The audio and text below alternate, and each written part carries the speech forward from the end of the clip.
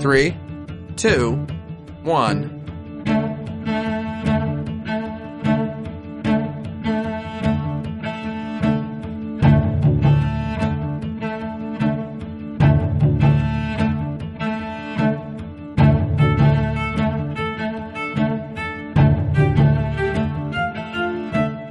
What is this? This is episode 120? Is that 120.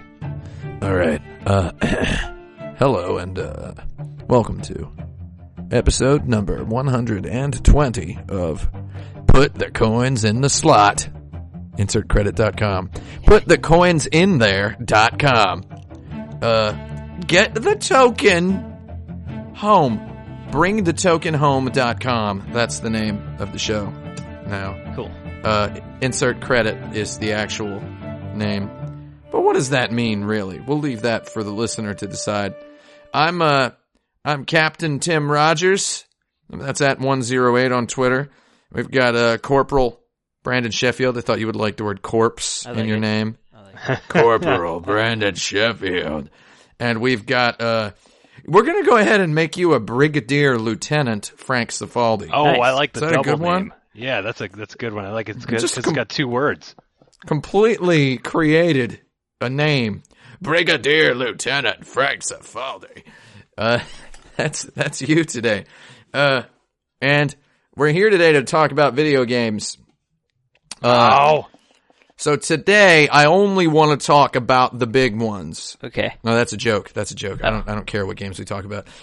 So I've prepared a list of topics as usual, but who cares about my list of topics? I care a little maybe bit. You'd have to. Oh, well, I mean, then let's try them out then. Yeah. So I mean, topic number 1, jumping right into the news. Jonathan Blow yesterday announced the price of his game, The Witness. The Witness was a game that he started working on in the year 2007. It's taken him 8, going on 9 years to complete the game. He's got a bunch of people involved with it. It's a huge game with a whole bunch of crap in it. Most of which, as I have been able to gather through tweets and interviews and podcasts and Wikipedia entries, most of the game is hidden. And like none of the videos revealed so far show anything that is like actually important to the game at all, including any of the mechanics. So that interests me a lot. Yeah. And the game was announced as being $40. And I clicked on a NeoJaf thread. Calling it NeoJaf, not NeoGAF. That's the new way to pronounce that. That's the GIF pronunciation. It's like the CompuServe pronunciation of NeoGAF. I thought it was the David Jaffe fan forums. Oh yeah. Oh, then that would be NeoJaf. Yeah, he should get on that. NeoJaffe. So the first wait, isn't regular NeoGAF the Jaffe fan forums? Yeah, pretty much. Everybody on there they wear like a David Jaffe baseball cap. I don't know what that means. Does he have his own baseball cap? Probably. He probably has his own baseball cap, we've decided. That's headline news. David Jaffe probably has his own baseball cap with his name. He sells them on his web store. Anyway, so the first 20 posts or so on the NeoJaf were some variation of more than I expected. And it's like, first of all, people posting more than I expected, clearly after already seeing it was more than someone else expected, chiming in with their click of a Facebook like that is now, more than just a click of a Facebook like. It's repeat a whole sentence. People were expecting, apparently, I was able to dig, they were expecting it to be $20 or less. That's what they were expecting. And they're expecting that it'll be on sale for $5 or it'll be in a humble bundle very soon. I think that the game should be $40. What do you guys think? Let's give a talk. Let's talk about this. I think it should be exactly what the people who budgeted the game think that it should be in order to make a return on their investment. And I'm going to believe that's about $40. I will not pay 1 penny more than $39.99 for this product. Darn! I refuse that. That $40 sticker price. It just looks too big. But if you can fool me into thinking it's in the 30s, then it's more palatable to me. So $39.99. That's what I think it should cost. $39.99. I think I think 40 feels like less than $39.99 because it's only 2 numbers instead of 4. Yeah, but it's got 4 instead of 30 at the beginning. That's but the you got problem. 99 in there. That's huge. Yeah, that's a big number. You're right. 99's a scary number. So I do think that 40 is a good price. I'm generally in favor of anyone that rails against the race to the bottom and has the power to do so because, Tim, you or I could try to make Video Ball or Gunsport $30, but are the people going to come along with us for that ride? I don't know. But are they going to come along with John Blow? They might, more likely than us. So I think he's got enough support. He'll sell it for $40. So I tweeted about it. He's going to make enough money at $40 that when it does go on sale, it's going to go on sale. I mean, that when it does go on sale, it will, it'll make more than enough money. But I mean, if this truly is a game with bounties beneath it, it's going to be worth it. Like some of the rumblings I have heard are you can beat the game in 20 hours or however many hours without seeing 90% of the essential content that requires just an infinity of digging into the game to see any of the stuff. I think that's kind of neat. I don't even know what any of the stuff is to begin with in the game. So that's, I don't know. It's an exciting opportunity. I've heard John Blow talk about his hobbies recently, and this is the whole, Shigeru Miyamoto's not allowed to talk about his hobbies because he talked about gardening. He talked about gardening and then he made Pikmin. I believe that anyone hearing that Shigeru Miyamoto likes gardening, the chances of them making Pikmin is pretty slim. I mean, we're talking 100 times rarer than winning a Powerball. There's another mention of current events. Did he talk about his puppy farm before he did Nintendogs? Oh man, he talked about liking a dog. He did mention a dog. So John Blow has talked about going to see, looking at stuff, witnessing things, he loves witnessing. mindfulness and missed opportunities. He has talked about the theater presentation, the play Sleep No More in New York City. Do you guys know about this? No. Oh, really? Yes. Oh, man. I thought this was something you guys would know about. No. Sleep No More is, it's a house in New York. And you buy tickets and there is a play happening in the house. Sleep No More is a line, it's a line snippet from the play Hamlet. So Sleep No More is a modern theater, I guess it would be a postmodern, hypermodern, theatrical reinvention of Hamlet, where the play is happening in a house and you walk around the house. What do you see? When do you see it? I don't know. It's all up to you. Where are you going to be at any given time? I've heard about things like this. Is this the only thing of its type? If not, I've either heard of this. It is not exactly the only thing of its type. There was an opera that was done at Los Angeles Union Station, or what's that station? Union Station? Yeah. Yeah, it is Union Station. Yeah, it was done in that beautiful, I love that station. The station rules. Yeah. Very nice building. Close to a ziggurat, the Los Angeles City Hall, as seen in the film L.A. Confidential. There was an opera that was happening in that stadium that you can only hear over earpieces, and you're looking for the people in the crowd who vocalizing the words. Yeah. So I was definitely thinking a of real this, crowd. This Sleep No More thing. So yeah, Sleep No More is why did they call it Sleep No More instead of Homelet? Is my question. Homelet? Gone Homelet? Home Alonelet. Home Alonelet. Home Alonelet would. Oh my god. I'd watch that. A Hamlet man. Home Alone. Yeah. Let's bring Macaulay Culkin back and let's do Home Alonelet. I've kind of had this idea that we would someday do a podcast and the final lightning round would be an answer for your crimes sort of thing where it's like, here's a bunch of dumb stuff we said. We have to now design a game based on this. So let's move on. So yeah, Sleep No More is you're walking around a room, you're walking around this whole house and you're just experiencing it. And there's other people. You don't, like other spectators. You don't talk to them. You're just observing. You're witnessing. You're being mindful. And Jonathan Blow has talked about being like addicted to this, like going to see it like over and over and over again. That's kind of a cool thing to know going into The Witness for me. I like the idea of missed opportunities and happening narrative. I think that's neat. You know, a lot of people have compared the game to Myst, so there will probably be a lot of missed opportunities in there.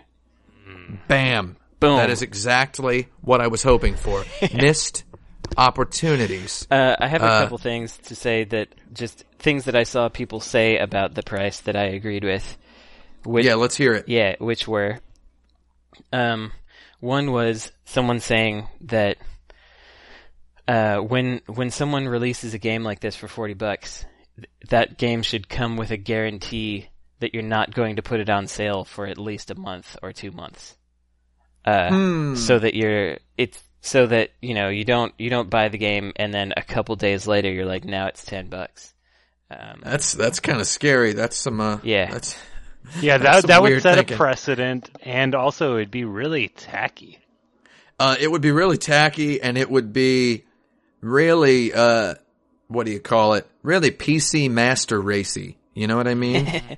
Where it's like, I got it. I got it now. You're not going to put it on sale for 2 months. Well, what about somebody who buys it at the tail end of the 2 months and doesn't know when it's going to go on sale? Yeah. Why don't game developers just announce exactly when their games are going to be on sale? This game will be on sale exactly 3 months from today. If you want to wait until then. That's a better tactic. And then the other thing that I saw was, it was Chris Charla after he bought it saying that he gets annoyed at the kinds of people that will pay $14 to go see an hour and a half movie.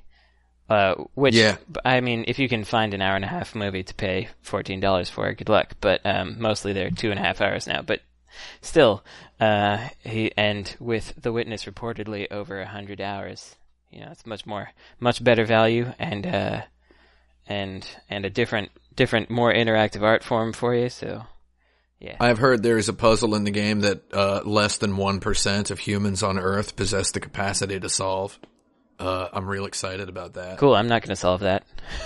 Yeah, well, maybe you will because somebody will tell you the solution. But that's not me solving it, is it? That's just me. It's me. Yeah, I can follow rules, that's for sure. And a solution is a solution. I would pay $40 for a perfect 2 hours. Yeah. A really, really solid 2 hours. I wouldn't right now, but I also wouldn't pay $40 for a 100-hour thing, because that's scary.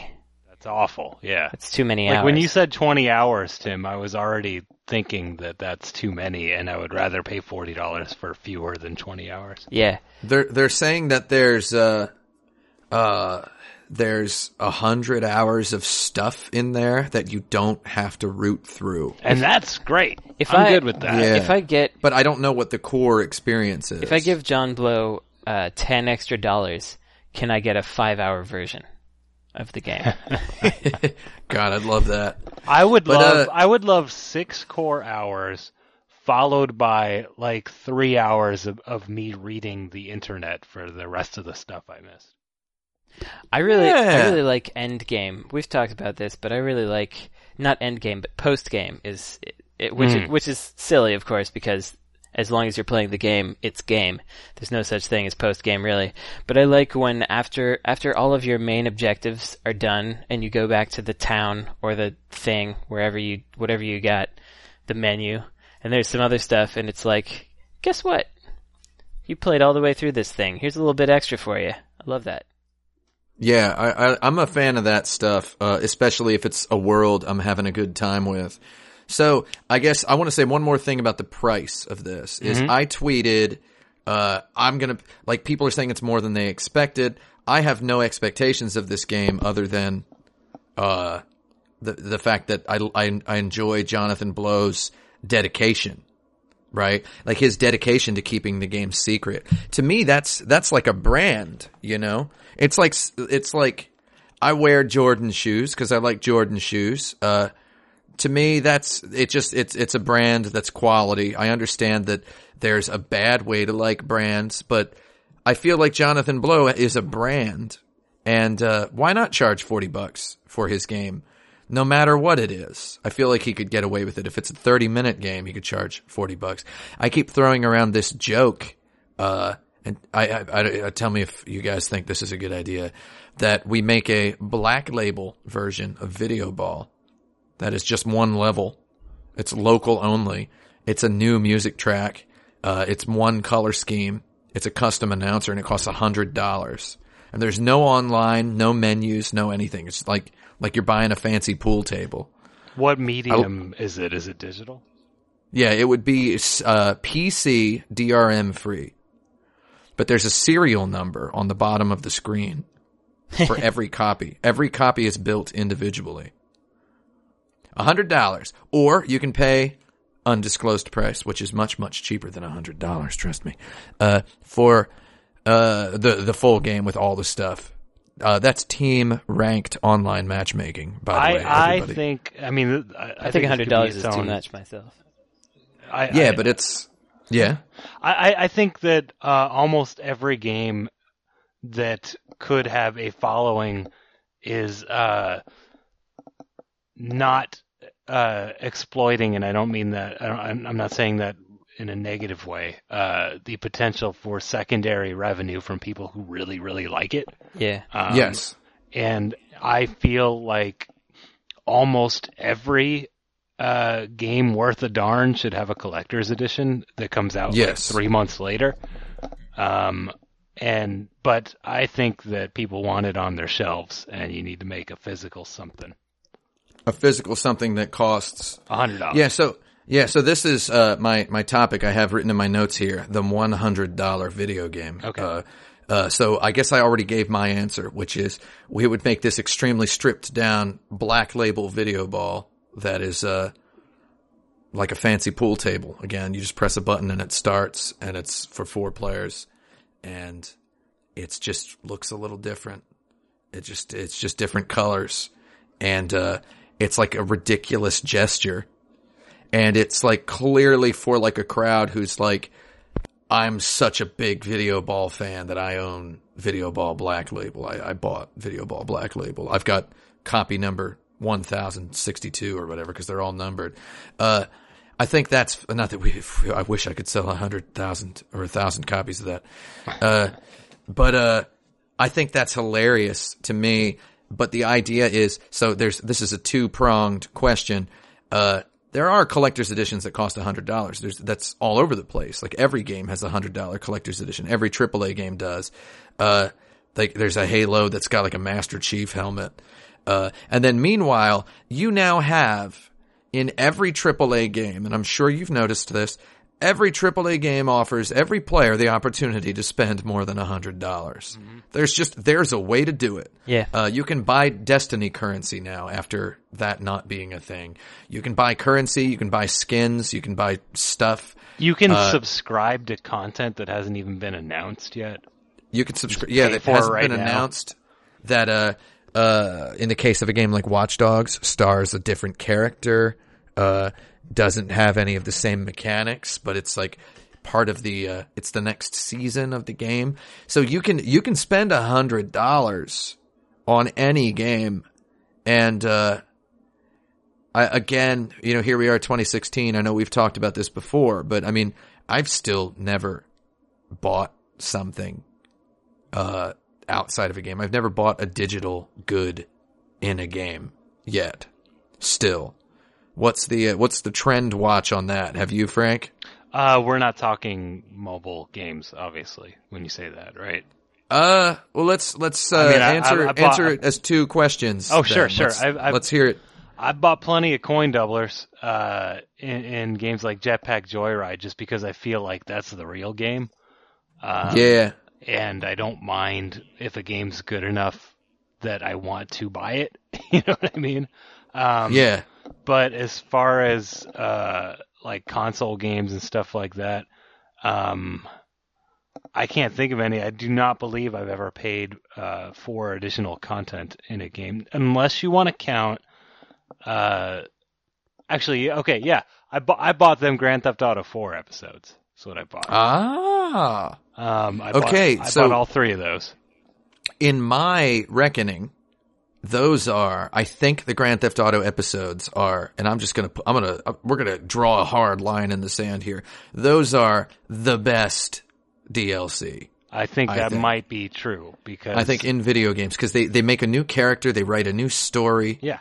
It's a big flop of new stuff. And as you've pointed out before, in your desire to be able to play with the city in a game making way, you can make all kinds of games in those cities. And they're just big playgrounds. Yeah, and so it's real smart to just make new stories in a city like that, and it makes me feel like I felt when they announced that Sam & Max was an episodic adventure game. I got excited because I was like, well, that works for sitcoms. You just use the same sets. Exactly. But you just have new content, occasional new characters or whatever, but like you just kind of pump out new games. It didn't really work out that way for either game, but yeah, I agree with you that those are some of the best DLC purchases that a person could make. So they were what? They were $20? I think they might have been 10 or 20, but I think 20. Yeah. It was a real price, and it's like buying a full game, and it's like, well, no, it's not. They were Rockstar, of course they don't go out and say anything anywhere, but they were kind of making a case for you can charge what do you call it, for the used game market. They were like, we're doing something that's, you can't sell back this game. I mean, then they started putting them on the disc. Right, but not until after, which again it doesn't count as a secondary market. Yeah, it was a fun way to, it was a non-sleazy way to get a bunch of extra money out of customers, out of people who might have even bought the game used. Yeah, so I think those are cool, and I'm sure plenty of other games have done something with as much care and precision. Assassin's Creed 4 has a really good add-on that you use your first mate from your ship. He's the main character, and it's all about how he came to meet the main character, and it's set in the same world, and it's that's neat. That sort of thing's real cool. So it took me some brain racking to come up with one, but I bought the card deck expansions for Ascension, the deck building card game. I don't have all of them, but I have some of them, and they all, I guess, relatively subtly and sometimes not so subtly change the way that you're playing the game. And so that's about it. I haven't been super compelled to buy like DLC episodes or larger things like that for big games, because I know that they're going to come out on one disc for cheaper than everything way later, and I know that I'm not going to play them now. So, like, why the heck not wait till Dragon Age Origins with all the DLC is out on a disc so that I can buy that once and never play it, instead of buying it 5 times and never playing it. I've got Grand Theft Auto 5, and I still haven't played through it. I've got it on PS3, and then it came out on PS4, and I was going to buy it again, and then I didn't, and now it's on PC, and I still haven't bought it. Yeah, it's the stuff.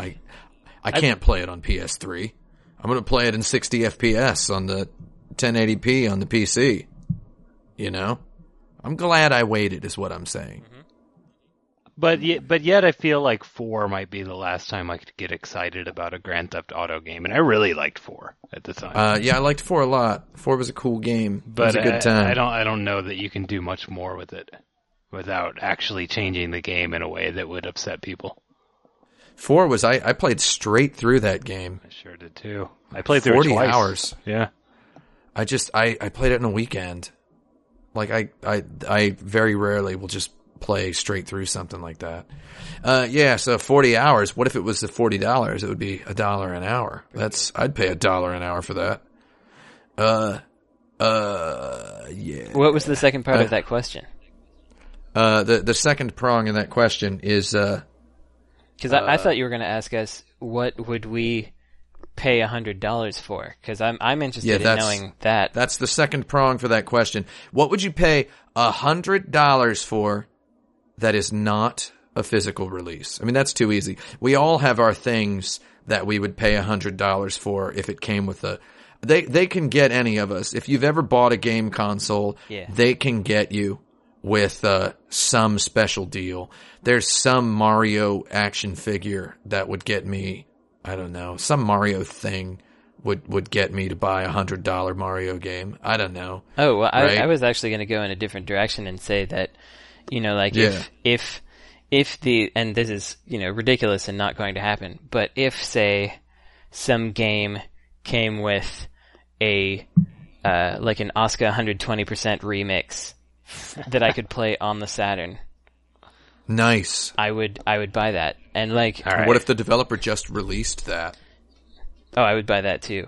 They published it officially. That Rodea the Sky Soldier game where they've got the Wii U version and then the Wii version is on it, and it's essentially the last Wii game developed that's a real game.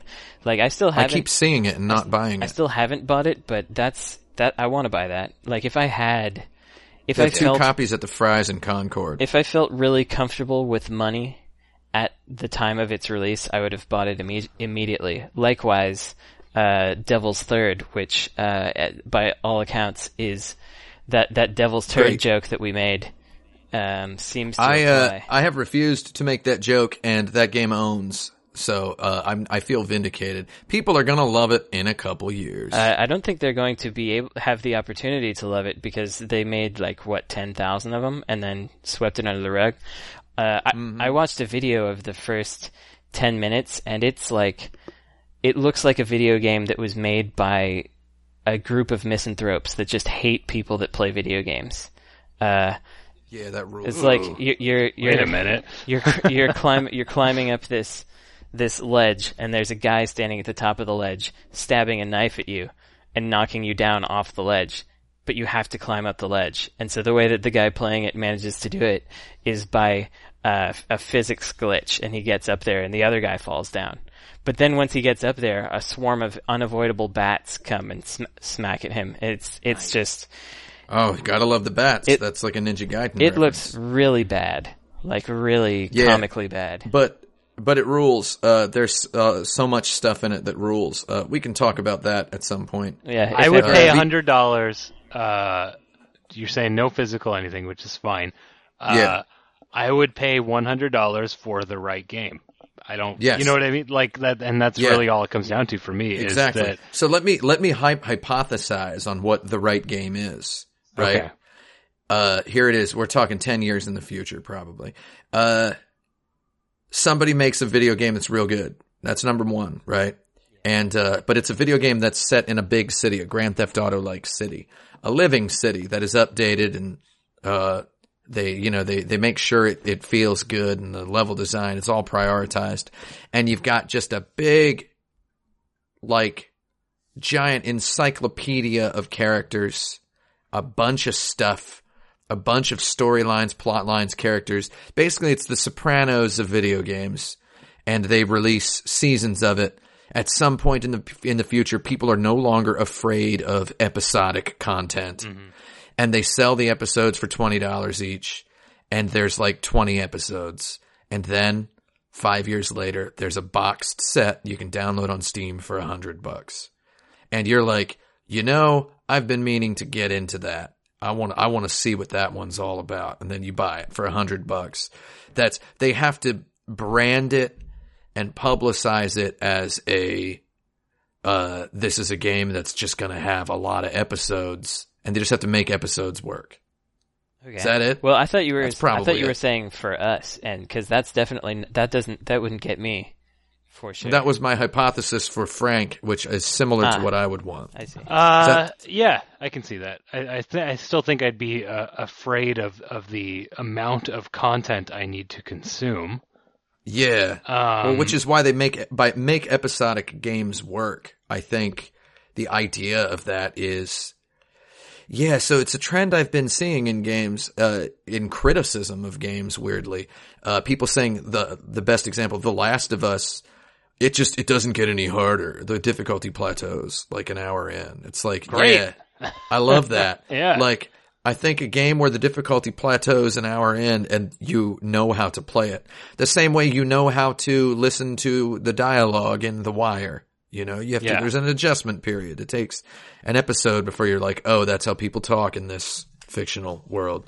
And you are okay with it. I remember thinking the dialogue in that show was just awful right at the beginning. And then I just adjusted. So yeah, you get used to playing it and then it's yours. And then you can kind of just fit through it. I guess for me personally, like, it doesn't even have to be in the future or speculative. Just if there's a game that I want to play real bad, I guess I don't really care what it costs, within reason.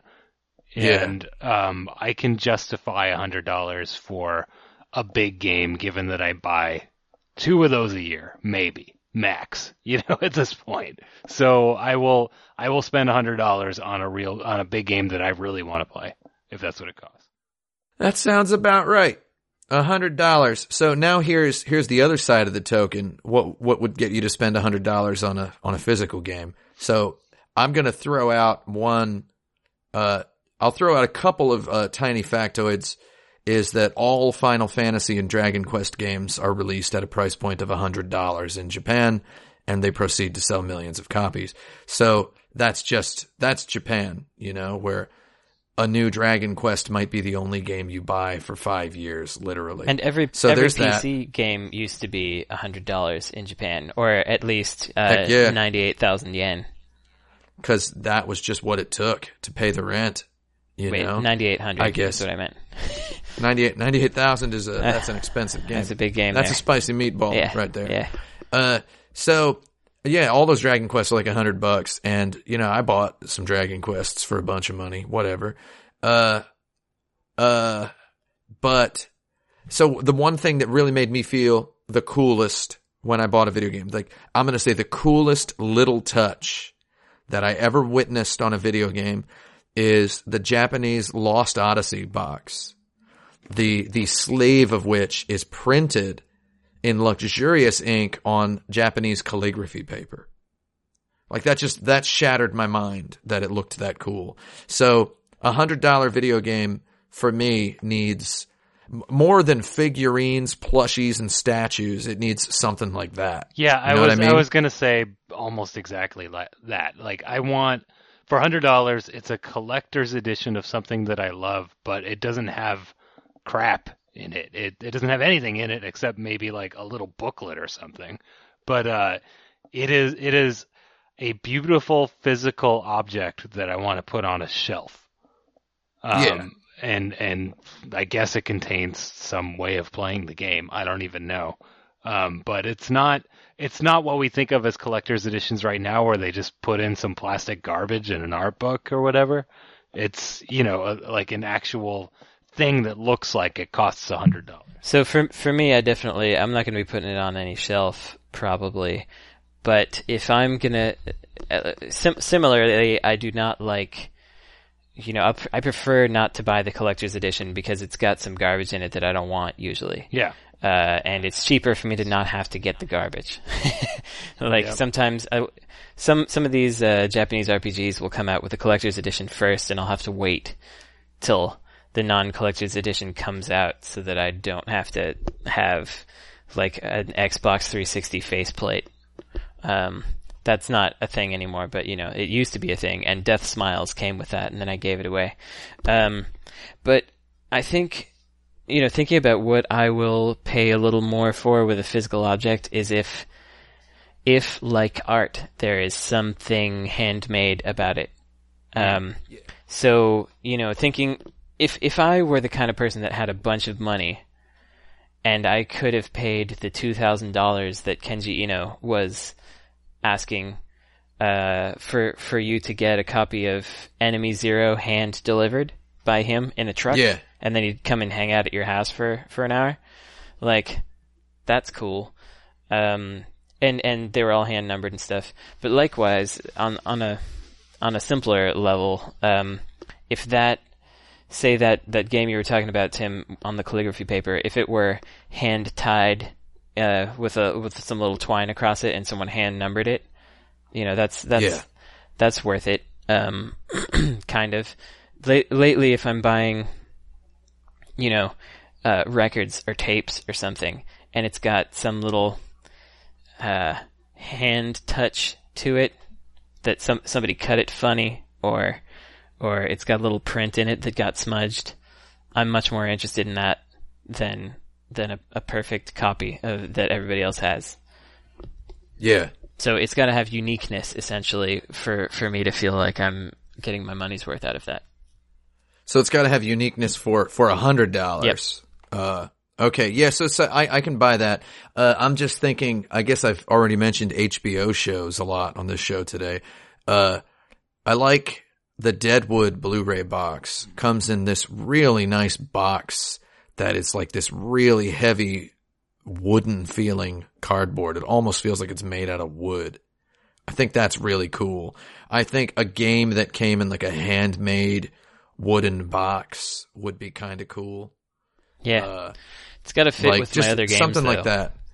Yeah. It's got it if it would fit and it would sit on your shelf and it would look good. Just good custom packages. Yeah. And then the Deadwood Blu-ray box, it's a book. When you take it out, it's one of those books that unfolds and has these very high resolution glossy prints on each of the pages. I think that's like a good treatment if a game could do something like that. And last week I mentioned the Ni no Kuni DS game came with that full size book. Yeah. Ni no that had all the illustrations in it, and it feels like a Ghibli artifact. And there's a little crystal inside the cover. It's a little crappy plastic crystal. That's not $100 worth of purchase, but I'm glad I spent $60 on that, thing. And it's not a plastic figurine. You know what I mean? I feel like people appreciate that sort of stuff more than, if they a lot of the time people nowadays are getting the feeling that they're paying $100 to get the full game, but they're being told that they're getting the full game for $60 or something. And that is upsetting to people. I feel like people might be more into it if you were like, this game costs $100. Maybe. Like if you just gave them everything, you're like, and you said $100, it's all of it. You have the whole thing. This game is worth $100.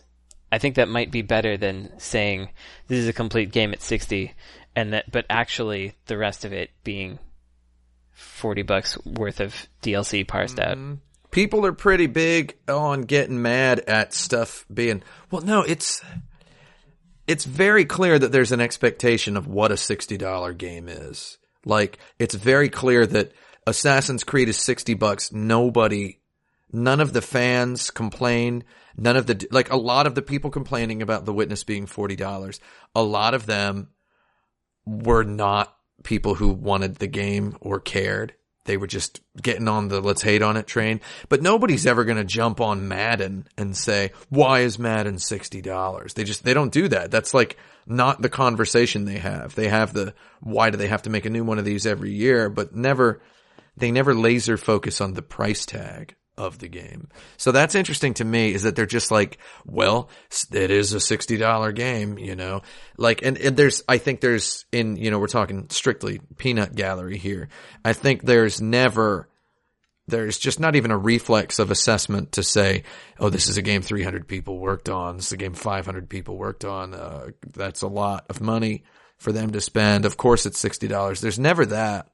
But, I mean, although there was that for John Blow today. Yeah. I saw people being like, how many people worked on this game? Like 3, 5? They have no... Why is this $40? So people generally have no idea, about what it takes to make a game. And what are they basing this thing on, this The Witness pricing expertise on? These people stepping forward and going, here's why it shouldn't be $40. As the NeoJaff thread goes on, the replies get longer, and the experts begin to step in and remove their hats and speak.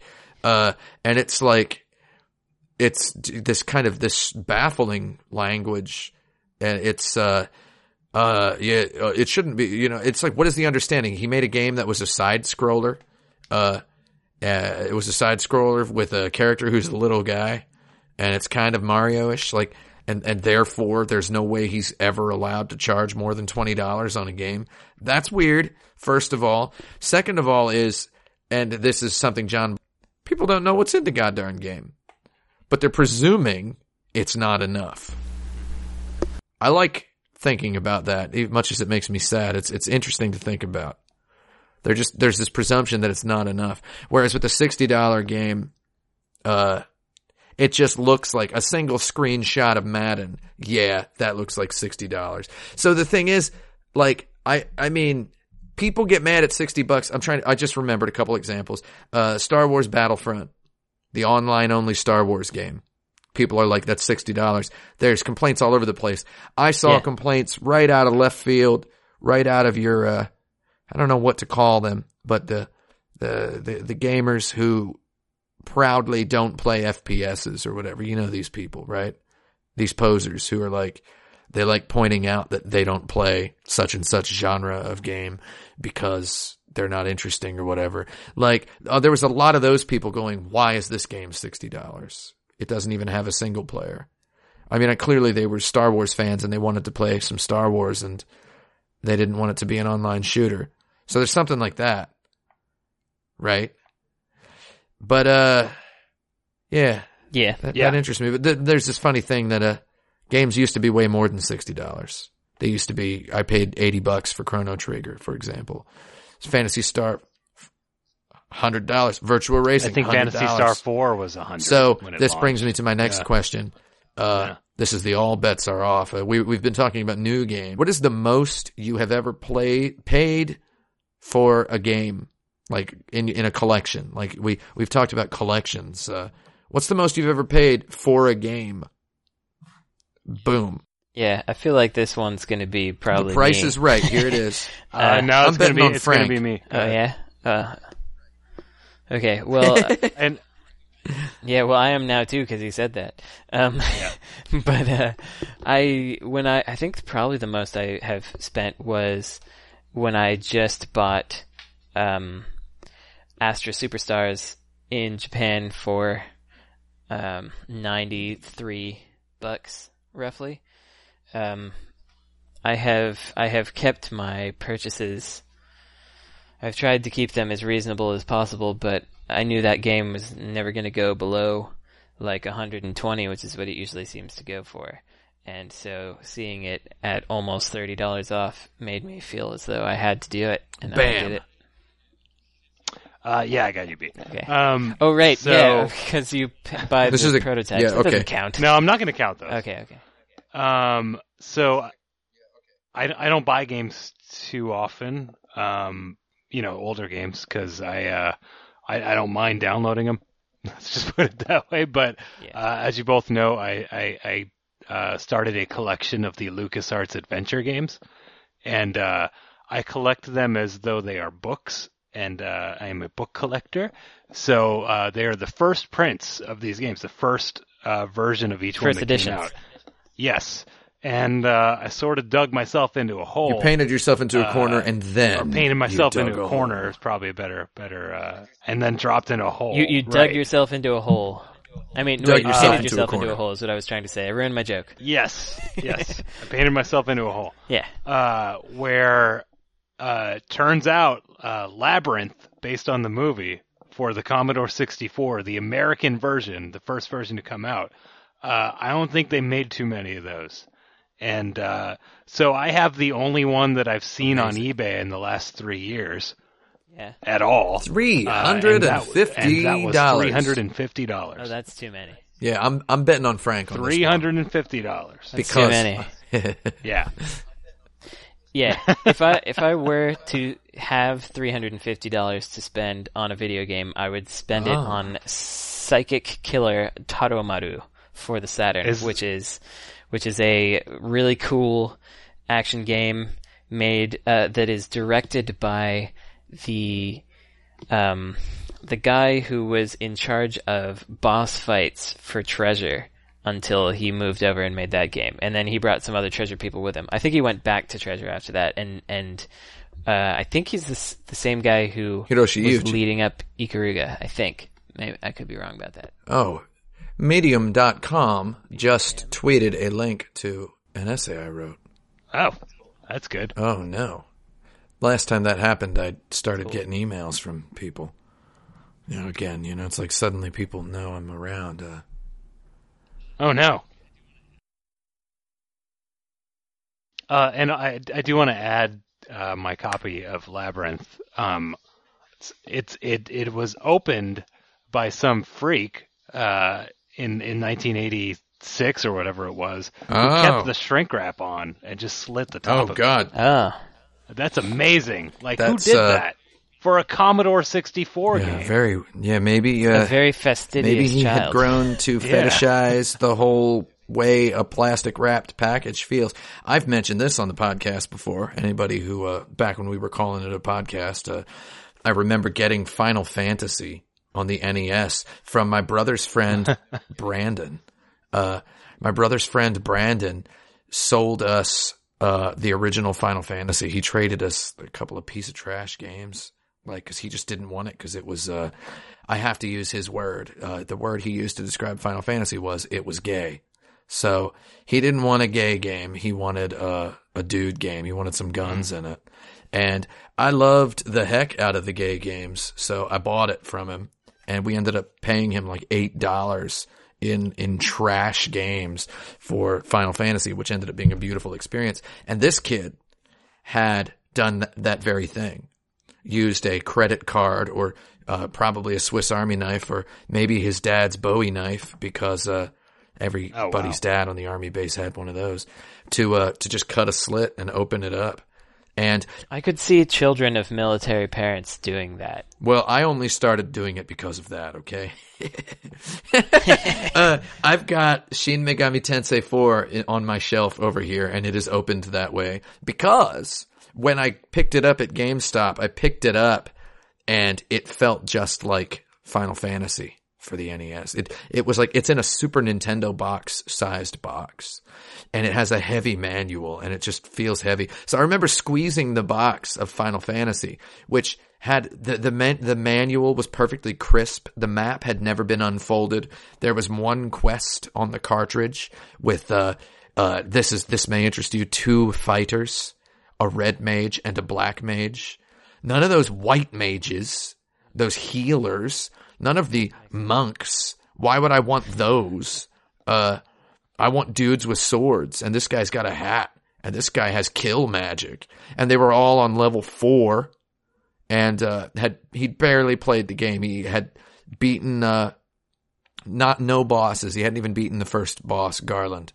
The game had baffled him. It would not read the manual. So, yeah, that's when I started opening my games that way. But I remember squeezing that package, the box, and I'm like, this is the heaviest video game box I've ever held in my life. And it had that big, chubby manual in it, and I had a crazy good time reading that. We talked about manuals recently on here. Man, I don't know if you know this or not, but the English version of Mother 1 for the NES, it was done to the point where they had the packaging and the manual and everything done. It was just ready to manufacture. And Phil Sandhop, who did the localization, told us when we interviewed him that they did just a huge Final Fantasy style heavy book that would have been in the box with that. And that's a fun thing to fantasize about. Yeah, I would have bought that. I mean, I literally would have bought that because I saw it in Nintendo Power and was ready to buy it.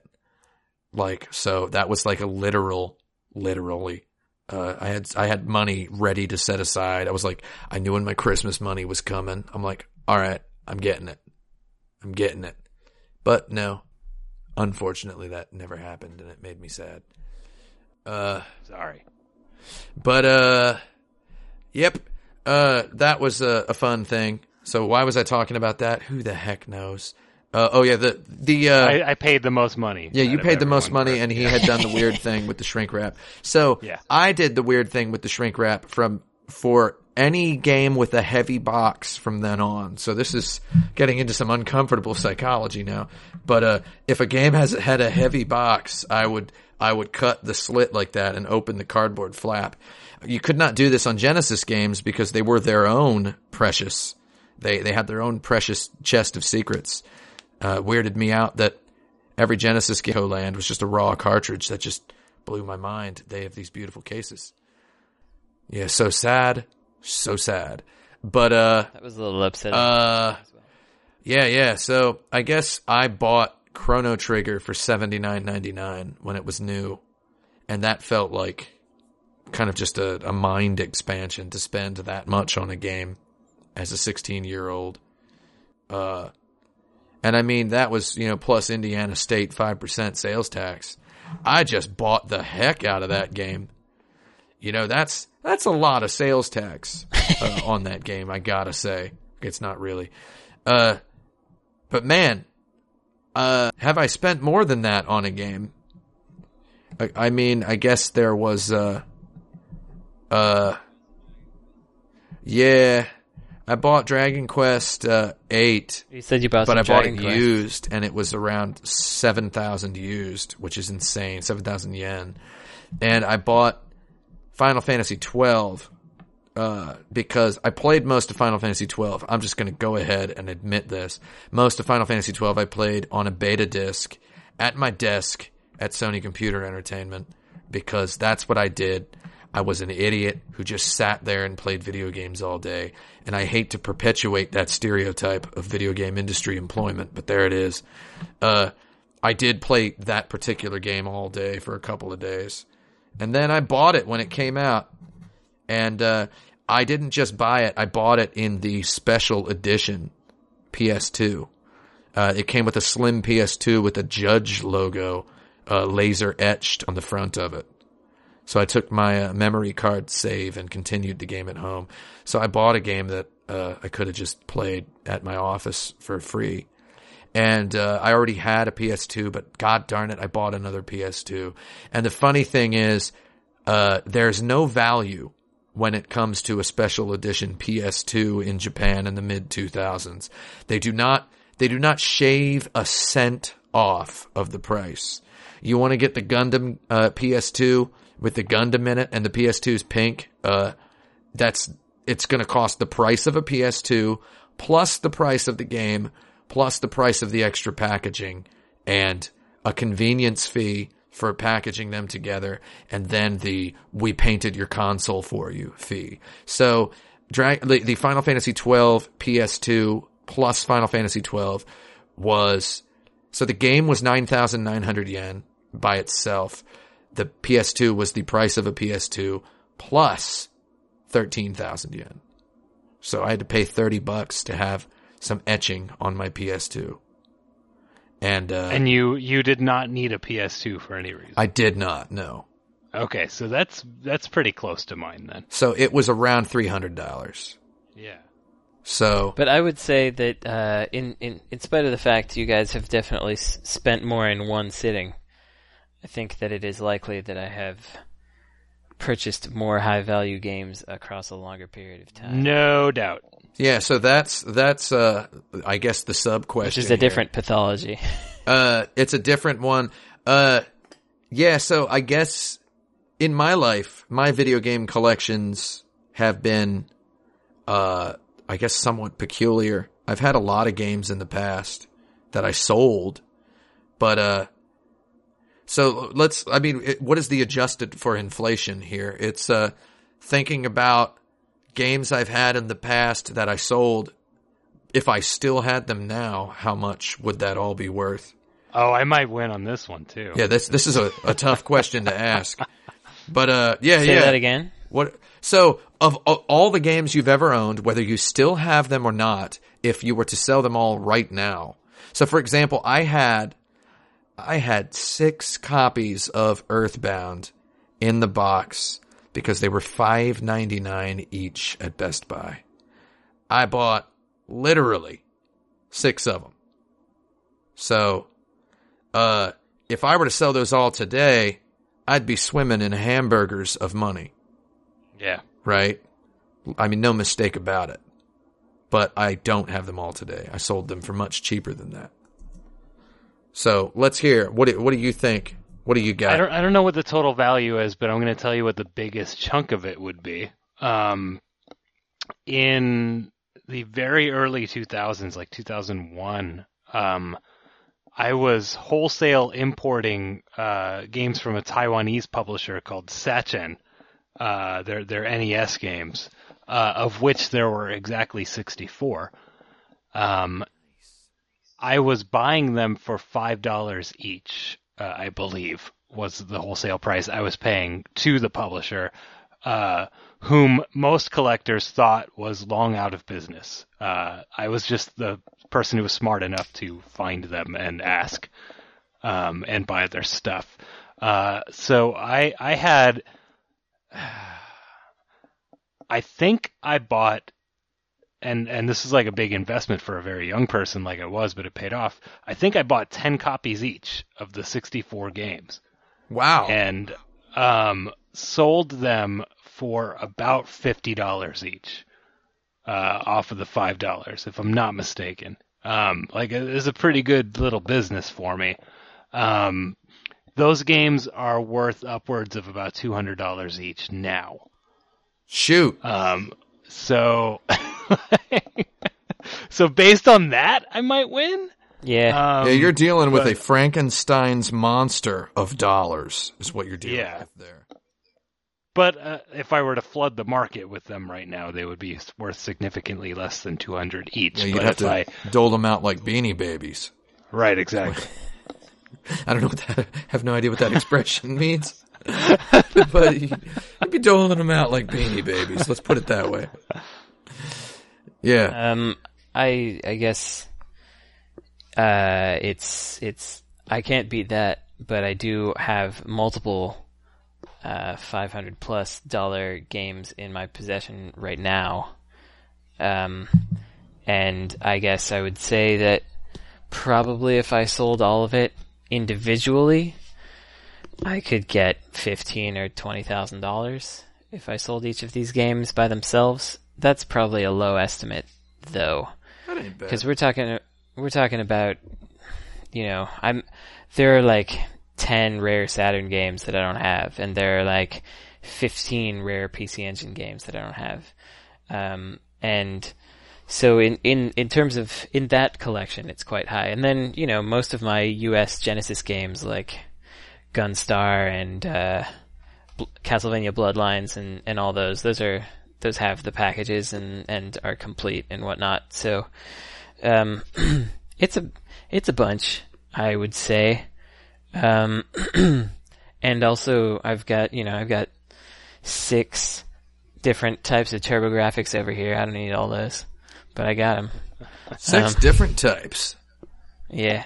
So, Well, some of them are doubles, but I don't know. Should I count the prototype stuff on this? If you count the prototype stuff, then you beat everybody. Yeah, then everybody's dead if you count those. So in around that same time, maybe like 2003. No, 2002, because it was before Lost Levels. From a guy in Spain, I bought 5 prototypes of NES games that didn't come out for $125 each. And the going rate on an unreleased NES game that you can't download is about $4,500 now. So that would contribute quite a bit also.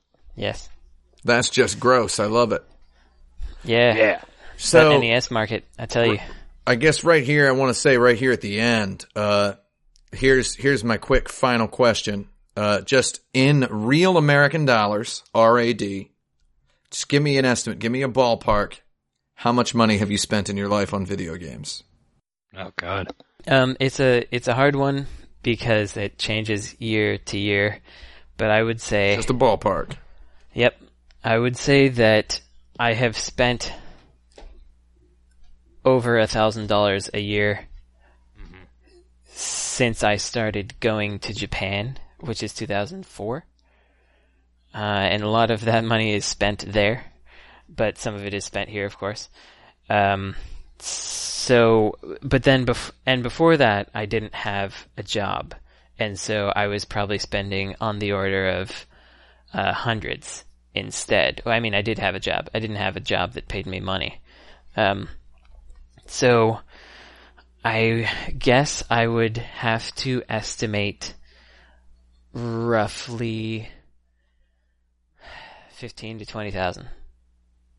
Which is pretty much what I just said my collection was worth. But so my collection must be worth more than that.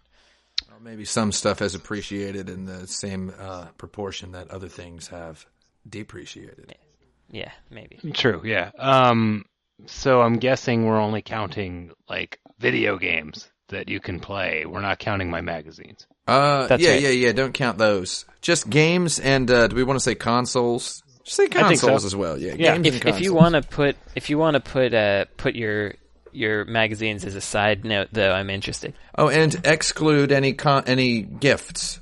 If your parents bought your Nintendo and Super Nintendo, just don't include them. Yeah. Your money, real American dollars, with God, that's really Brigadier hard to say, Lieutenant Frank Cifaldi. Real American dollars. Oh God. I'd say I'm probably hovering near that 20K mark myself. I would think, just based on. I mean, we're talking about things I like sold. We're talking about prototypes. We're talking right. Yeah. I mean, yeah. I don't know. I'm looking at like my shelf right now, and that LucasArts stuff. I mean, that's probably like over $1,000 right there, right? So like, you know, like, did I do that 20 times? I don't know, probably. But then again, I don't know what high impact. No, I don't think that could possibly be. I think if you're like 15 to 20. Just with your quantity alone, you know, I couldn't possibly be matching that. So I'm gonna guess like 10, and then I'm actually gonna guess probably another like. I would not be surprised if I've spent about $4,000 on magazines over the last 15 years. Crazy. I mean, it takes that much. I mean, when these, you know, they go for a lot. But also, it's over 15 years, so it doesn't really feel that bad. Yeah. And Tim? I should have done this first because I just spent the last 3 minutes using my only talent, and it's actually much lower than I thought. It's 8,600. That's not that bad.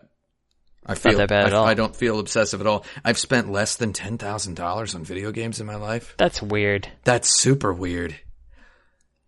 Do I even deserve it? That's like including last year. I bought Mario Maker and I bought a bunch of crap on Steam that ended up being like $400. I've been getting free games for so long is the thing. So the sheer volume of free games, and also Brandon is familiar with the beautiful, just the tear-jerkingly beautiful PS2 collection I had. If you remember. Oh, yeah. Like in Japan. That was all crap that's at bookstores for $1, you know? The underappreciated, undervalued stuff. This year in Japan, Brandon was there. I bought 2 copies of Breath of Fire 5 Dragon Quarter for 300 yen, like $3 each. Like, yeah. So it's like, I like having stuff like that. I've got a shelf in my house that's games whose box art I love. So I guess that's, not necessarily expensive, but it should be. And The Witness is $40, and I'm going to get it. And that's the straight dope. I will buy The Witness for $40 if I feel like playing a big, long video game when it comes out. No, let's not call it a big, long video game. Let's call it a big, long, transformative experience. Oh, my. And it's out next Tuesday. I'm not going to buy it. No, I'm not going to call it that. No. You don't want to video game. Transformative experience. I might buy it if some people say that it's good and I have more money later. Right now, I'm not spending no $40 on no video game. I'm gonna get. You know what? I don't care what anyone says about that game.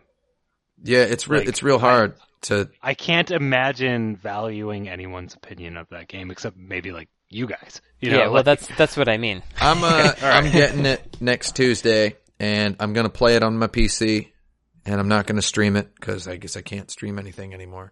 So I'm gonna be playing it full spec on PC, and we're gonna see.